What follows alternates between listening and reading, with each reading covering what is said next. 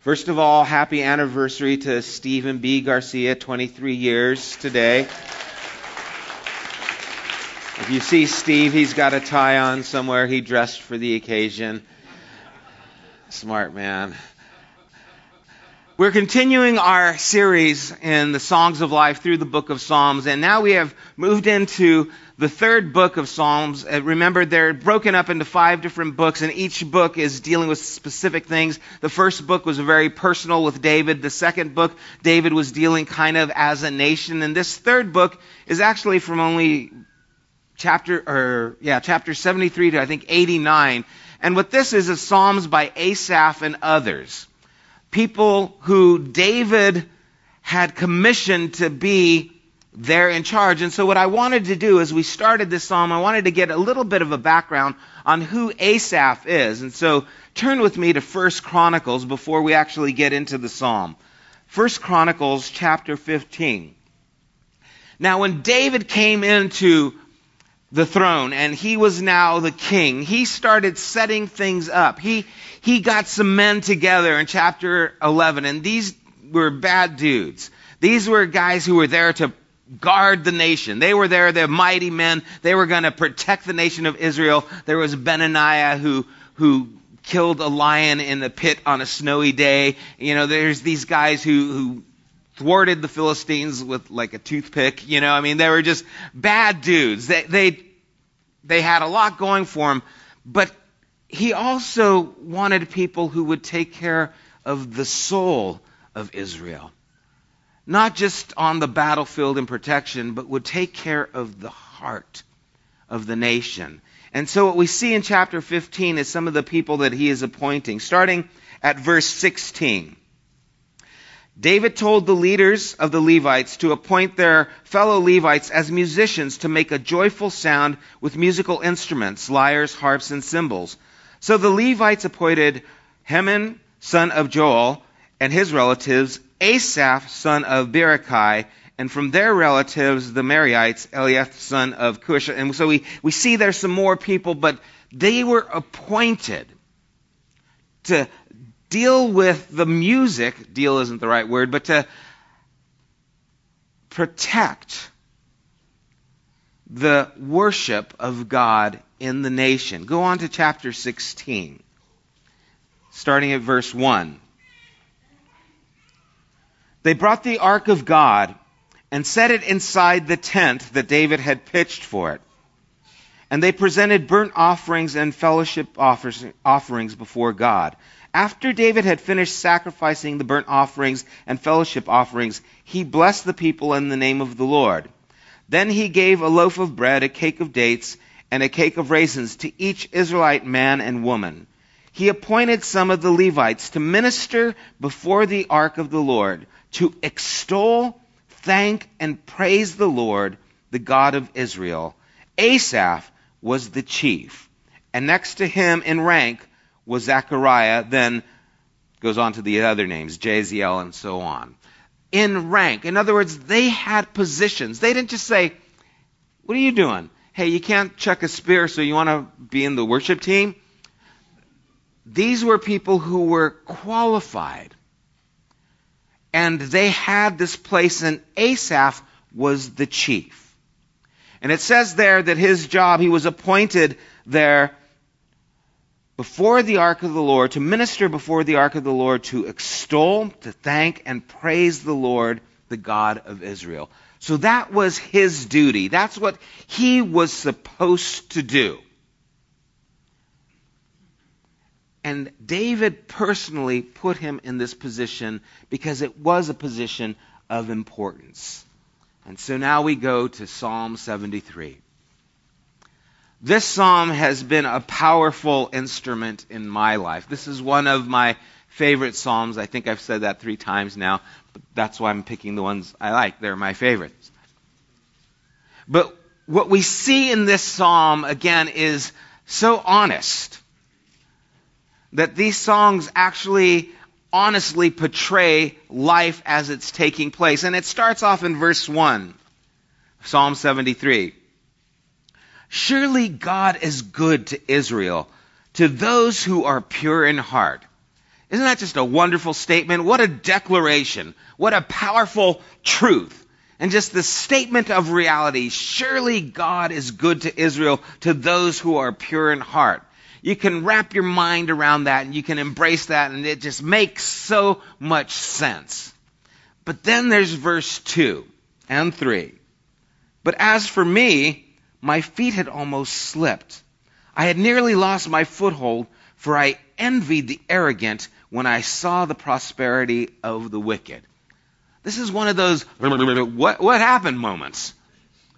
God is good to Israel, to those who are pure, but me, I started envying the arrogant. And I don't know about you, but I know in me that this is something that I have seen in my own life. We don't talk about it, but it shows up. Where I know God is good. I believe this, but sometimes the truth of that isn't actually what's taking place inside of me. What's taking place inside of me is a little bit different. But you see, these songs connect to the seasons and the flows of our life, don't they? You see, I don't know about you, but I'm not always just, boo, everything's great. Me and God, just it's like you're dead. That's the kind of, there's no life there. No, life is up and life is down. And life is down some more. And sometimes life's down some more. Oh, but then it's up. And then, I don't know. Am I alone here? Or you guys, does that happen to you?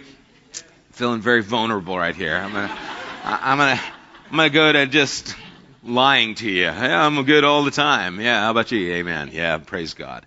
That's just how we are. And so Asaph here is declaring the truth and the reality. And you see, what he's going to give us here is how we can hold on to God through the seasons of our life. Because that's what we need. We need to be able to hold on to something when we are struggling. And so he goes on. And it gets worse. As he talks about the wicked, verse 4, he says, they have no struggles. Their bodies are healthy and strong. They are free from common human burdens. They are not plagued by human ills. Therefore, pride is their necklace. They clothe themselves with violence. From their callous hearts comes iniquity. Their evil imaginations have no limits. They scoff and speak with malice. With arrogance, they threaten oppression. Their mouths lay claim to heaven, and their tongues take possession of the earth. Therefore, their people turn to them and drink up waters in abundance. They say, how would God know? Does the Most High know anything? This is what the wicked are like. Always free of care, they go on amassing wealth. Did you know that? That's what the wicked are like. There it is in the Bible. Oh my gosh. This is just dark. As Asaph goes and he sees these people who have no concern for God and they're doing well. They're prospering. Everything they touch is golden. They don't seem to have any cares. In fact, they lay claim to heaven. They actually place themselves above God. They don't have any recognition of God. They don't have any concern about the things of God. In fact, they lay claim to heaven. They place themselves above heaven. And they take possession of the earth. And he comes to this conclusion. This is what the wicked are like. Always free of care. They go on amassing wealth. That's his perception. Now, I'm not sure who he was looking at, but this is how he saw those. And I don't know if you ever feel that way. Does anyone ever get envious? Okay. What's wrong with you guys? No. We do. And it's amazing because the scripture says that those who are envious won't inherit the kingdom of God. What's that talking about? Well, he's talking about a character. You see, we do envy. I like watching this TV show. It's called Top Gear, the UK version. Anyone into that? That's the greatest show. But they have these cars on the show. And these cars, it's in Britain, so it's in pounds. So this Lamborghini is 280,000 pounds, which is like $500,000. And it goes from 0 to 60 in 2.3 seconds. And I just think, I get a shiver thinking about that. 0 to 60 in less than 3 seconds. Oh, that would be glorious. It would be a religious experience. And you see these guys driving these cars, and they just smile as they step on the acceleration. They just start laughing. They can't control it. And I envy that. I want to be on that TV show. I would like to drive those cars. I want that job. I'm training dogs, but I want to drive Lamborghinis and Ferraris and Aston Martins. And so I've just let you into my soul. I've shared these things with you, but we do envy. Maybe it's a job, it's a position. Maybe it's how a person looks. Maybe it's a person's family. Maybe whatever it is. There's these things where we start envying. And Asaph was envying people who he knew didn't know God. He was envying the wicked. And verse 13, he kind of makes this declaration, surely in vain I have kept my heart pure and have washed my hands in innocence. All day long I have been afflicted, and every morning brings new punishments. If I had spoken out like that, I would have betrayed your children. In other words, this is how I'm feeling, but I can't say that, because once I say that, or once I acknowledge these things, bam, I get judged. They get away with it. Me, I talk, I get judged. I stray a little bit, and I get, bam, hit. Anyone ever feel like that? Can't do anything? I remember one of my kids said, man, it seems like any time I drink or do anything, I get busted. I go, that's right. Just remember that. I can't do anything without it happening and just causing some kind of burden in my life. They get away with it. Me, I don't get away with anything. I've washed my hands in vain. Verse 16, when I tried to understand all this, it troubled me deeply. And verse 17, there's the shift. Till I entered the sanctuary of God, then I understood their final destiny. The word sanctuary is interesting because they didn't have a temple. And he's not talking about the tabernacle, the tent where the ark dwelled. What he's talking about is the presence of God. See, until I came into this presence of God, I was troubled. But when I encountered God, the reality of Him, then I saw. See, life with God doesn't make any sense unless your life is changed by God. You see, the people who don't believe in God, they don't have any conflict. They just go on. They live their lives. They don't have this guilt of doing things right or wrong. They can lay hold of heaven, and they have no problem. They don't have a conscience that deals with those things. And what happens many times to us is we have a knowledge of God. We know this is true. We know this is right, but we don't have lives that are changed by God, and so we struggle. The reality of God and the communion of God is not taking place in our lives. What we have is information about God. And so you come to a church because you know it's the right thing to do, and you hear someone talk and they talk from the scriptures and you know it's true, but you still struggle because the truth that is taking place in the book isn't taking place in you. And so now you see them and you say, man, they're getting away with it, but I know this is true. I can't get away with it. Man, I wish I was them. Man, but I know this, and so I know this is the right thing, but I don't feel like doing the right thing, and I'm struggling. What's taking place is the reality of God isn't a reality in you. Now, understand this. This doesn't mean, well, are you saved or not saved? This isn't a matter of that. You see, Asaph almost slipped. Many times we slip. It's not a matter of, well, do I know God or don't I know God? It's a matter of, do you recognize the communion of God, that it's not there in your heart? Do you recognize that what you're wanting and what you're desiring isn't God? And he goes on and makes this turn, and it becomes a lot more clear as he goes on in verse 18. Surely you place them on slippery ground. You cast them down to ruin. How suddenly are they destroyed, completely swept away by terrors. They are like a dream when one awakes. When you arise, Lord, you will despise them as fantasies. When my heart was grieved and my spirit embittered, I was senseless and ignorant. I was a brute beast before you. Yet I am always with you. You hold me by my right hand. You guide me with your counsel, and afterward you will take me into glory. Whom have I in heaven but you? And earth has nothing I desire besides you. My flesh and my heart may fail, but God is the strength of my heart and my portion forever. Those who are far from you will perish. You destroy all who are unfaithful to you. But as for me, it is good to be near God. I have made the sovereign Lord my refuge. I will tell of all your deeds. There's a perception change that takes place with Asaph. The first verses, we see that it's all about they and their.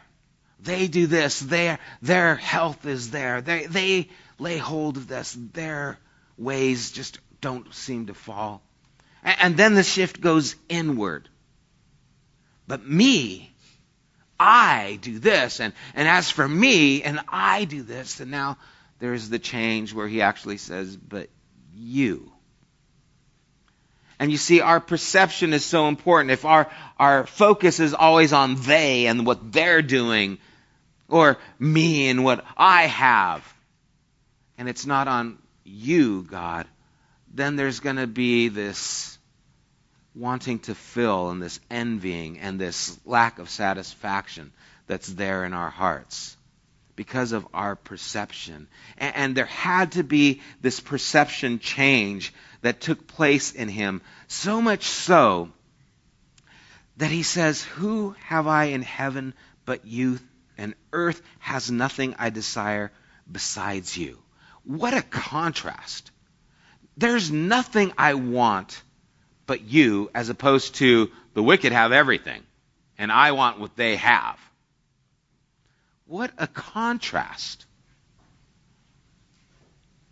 And you see, I love what he's saying here because, I don't talk a lot about heaven, and I don't really care a lot about heaven. I care about God.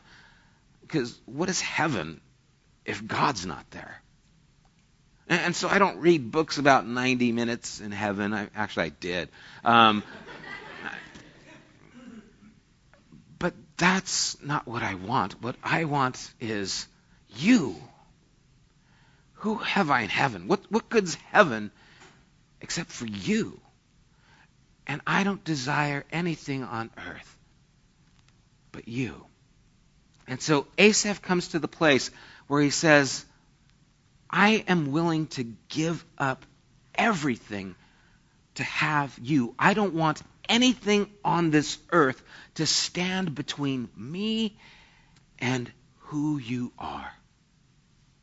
It is more important than my life. He comes to this awareness of this is really what I need. In fact, he says in verse 26, my flesh and my heart may fail, but God is the strength of my heart and my portion forever. And that word portion is a term that is used for what would sustain you. Remember in that musical Oliver where the boys would get their food? And then Oliver goes, please, sir, may I have some more? He goes up and more, and then the song breaks out. That was their portion. That's what they needed to survive. God, you are my portion. You are what I need, and what sustains me. You're more important than everything else. But you see, Asaph was able to get back to where he now had that relationship again with God. He was able to get out of that place where God was this rules and regulations. I have to obey God, and but they're doing, I really wish I had what they have, and I don't get anything, and I'm just miserable. I wish God would do something for me. I can't tell you how many Christians I talk to or counsel, none of you, of course, but that are unhappy with their Christian life because they don't like what they have. They don't like their job. Their dreams aren't being fulfilled. Is this all there is? And I hear these things and then I think, what is your desire? What do you really want? What is the portion you're looking for? Asaph was there. I want that. I want that. Why are they doing this? I'm doing that. Which I'm glad that this is there because I can relate to that. I think we all can. But finally he says, but wait. When I came back to that place where you and I have a relationship, where God, you actually changed the way I think and what I care about. And I recognize I don't have anything in heaven but you. And I don't desire anything on earth more than you. And when the reality of that grabbed his heart again, he was in the place and recognized, you're my portion. But the reason he was able to get there is because of where he was. Turn with me back to 1 Chronicles 16. Starting at verse 8. This is what David told them to sing. David first appointed Asaph in verse 7 and his associates and gave praise to the Lord in this manner. Here's a little bit of a song. Give praise to the Lord. Proclaim his name. Make known among the nations what he has done. Sing to him. Sing praise to him. Tell of all his wonderful acts. Glory in his holy name. Let the hearts of those who seek the Lord rejoice. Look to the Lord and his strength. Seek his face always. What a beautiful song. What a beautiful declaration. This is what David gave to them. I'm putting you in charge, and here's a song. I want you guys to take this to the people. This is my heart that I want to be their heart, this desire for God. And you see, Asaph was someone who saw David was a man after God's own heart. He also saw that David was a man who struggled. And here's this declaration, and we go down to verse 37. David left Asaph and his associates before the ark of the covenant of the Lord to minister there regularly according to each day's requirement. You see, Asaph's job was every day to go and bring the people into this place of worship to God. And so every day, Asaph went to this place where he would sing, where he would pour out his heart, where he would declare the goodness of God. He would be thankful to God. He would hold on to this. And he did it every day. What is your daily practice? Remember I asked you at the beginning, what are the habits you wake up and have for in the morning? Coffee, reading, whatever those things are. His habit was going before God. And because he developed this habit held him when the world around him was falling apart.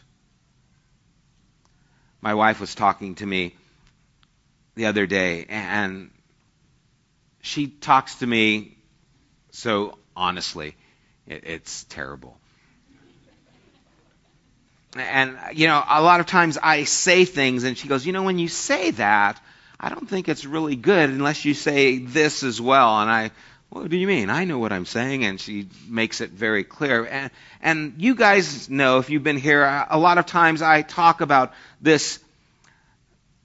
I don't like this religion that puts things as your requirement. You know, reading, praying. And she goes, when you say things like that, people think you don't like reading or you don't think prayer is important. And well, I didn't say that. Well, that's the conclusion that they might come to because you're so against that legalistic, well, this is how you get close to God, period. And I had to admit she had truth in her words. But the truth is, I love the Scriptures. The truth is, I love praying. The truth is, I need the Scriptures. I need them in my life. You don't know God because you know the Bible, but the Bible helps you to know God. And you see, that's the struggle that Asaph was having. He knew about God, he had the information, but he didn't have the relationship, and that tormented him. And until he got into that close communion with God, then everything became clear. And some of us are just pushed into this place of informational awareness. Here's what you have to do. You have to be aware, you have to be aware, you have to be aware. And then we find ourselves still envying and still struggling because we don't have the change of God in our lives. But the truth is also that understanding, that information is what gives you the clarity of what God is like. And by going to the Scriptures and reading, by going onto our knees and praying, it is something that when the time does get tough, you will find that that is investment into your account. Because if you don't go to God when things are good, the chances are you will not go to Him when things fall apart. But if that is your practice and your desire, then when things do fall out from underneath you, you'll have a foundation that is still there. And you see, Asaph's foundation was daily going before the Lord, going before the Lord. And once you encounter that relationship with God, everything else pales in comparison. And then when I start envying, and then when I start trying to satisfy my life with whatever else, it comes up short, and I start struggling, thinking, what's going on? Oh, I almost slipped. I almost forgot that there is no one in heaven but you, and I desire you more than anything on this earth, that you're my portion. You're my refuge. I almost forgot that, but I remember that. I know that's true. I've read and understood that. But not only that, I have experienced that. I have tasted and I have seen that the Lord is good. I didn't just read about it. I actually got to taste of it. Don't you hate those cooking shows? Because I'll never do that. I see them and they're making some amazing bacon something. And you look at that and like, oh, that's amazing. And there it is on the screen. And it takes them 10 minutes because they cut and here, after 30 minutes, here it is in the oven. They pull it out and there it is. And then they eat it and they're like, oh, that's just wonderful. And you're like, oh, I'm going to go get some cereal.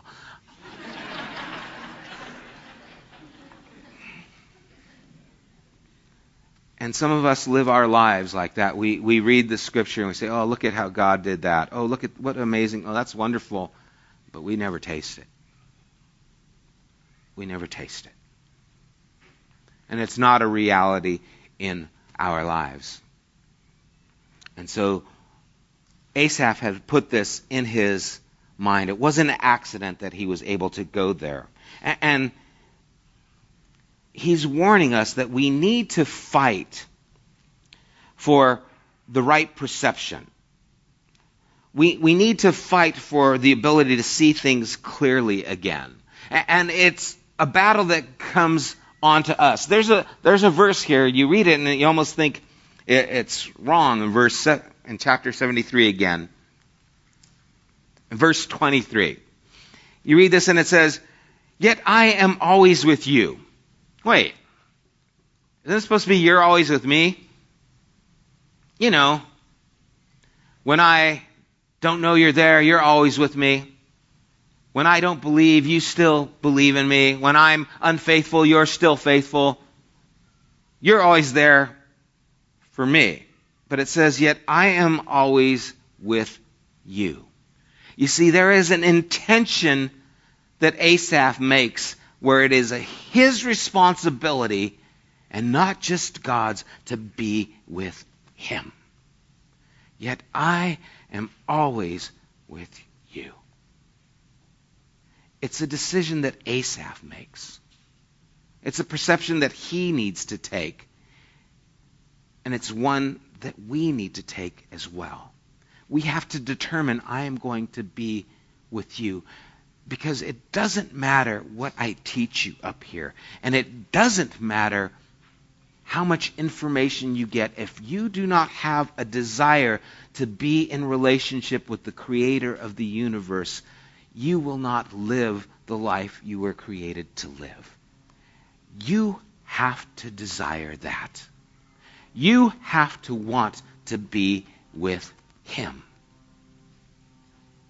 And filling in the seats and doing your time isn't the same thing as wanting to be with your Maker. Wanting involves the desire. Wanting is the recognition of that relationship that you want more than anything else on earth. And what Asaph is leading us to is that up and down road where we slip, but we regain our balance. Oh, I almost fell. Why? I almost just thought about them, and I almost just thought about me, and then I thought about you. And I want to be with you. What a beautiful song.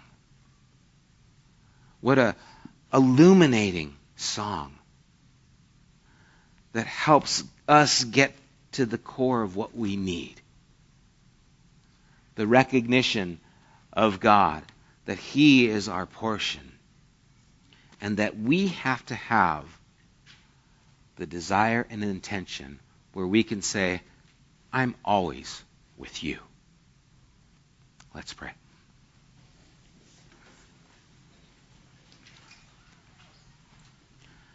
Lord, I know many times we put up a front. We want everyone to think we're doing well. But we all have these struggles, whether it's envying, whether it's dissatisfaction, whether it's a lack of faith. Lord, sometimes what it is we don't really believe you have our best interests in mind. We believe that there is a life better outside of you than with you. And we slip. And we pursue that, and we think that that life is free from care and worry.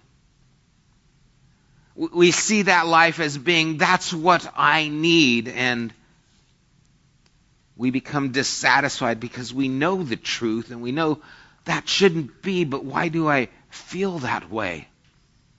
And Lord, we need to have that aha moment where we enter into your sanctuary, your presence, where we encounter you, where you encounter us, where we recognize that what we really have is you in heaven. That heaven means nothing if you're not there. And Lord, you are of more value than anything on this earth, than any relationship, than any material possession.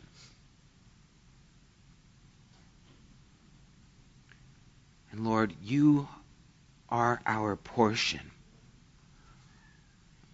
It is you that bring us life. And Lord, may we say that we are always with you. You are our refuge, and we choose to be with you. I pray for those who are here this morning and perhaps they've grown up in church or have been in this conversation with you about you for years and it's become routine. And they know the truth, but they're not in a life-changing relationship. They know about God, but God is not of value to them. Lord, may they see and perceive clearly that there needs to be another step. That they don't need to know about you, but they need you to change their lives, to be a force of reality that brings a newness of life. Lord, may we not stop short of that. And if we've slipped from that and we've fallen, may we turn our eyes back to you. May we recognize you and the need for you again. And may we lay for ourselves a habit of coming before you. And Lord, if that habit starts to get old and we start to take it for granted, we trust that you will revive us again. But may we lay in our lives those things that we can go to for the future. May your words be of value. May the scriptures be treasure to us. And may communion with you be breath to our souls. Lord, may we have a life that is alive in you. We pray and ask this in Jesus' name. Amen.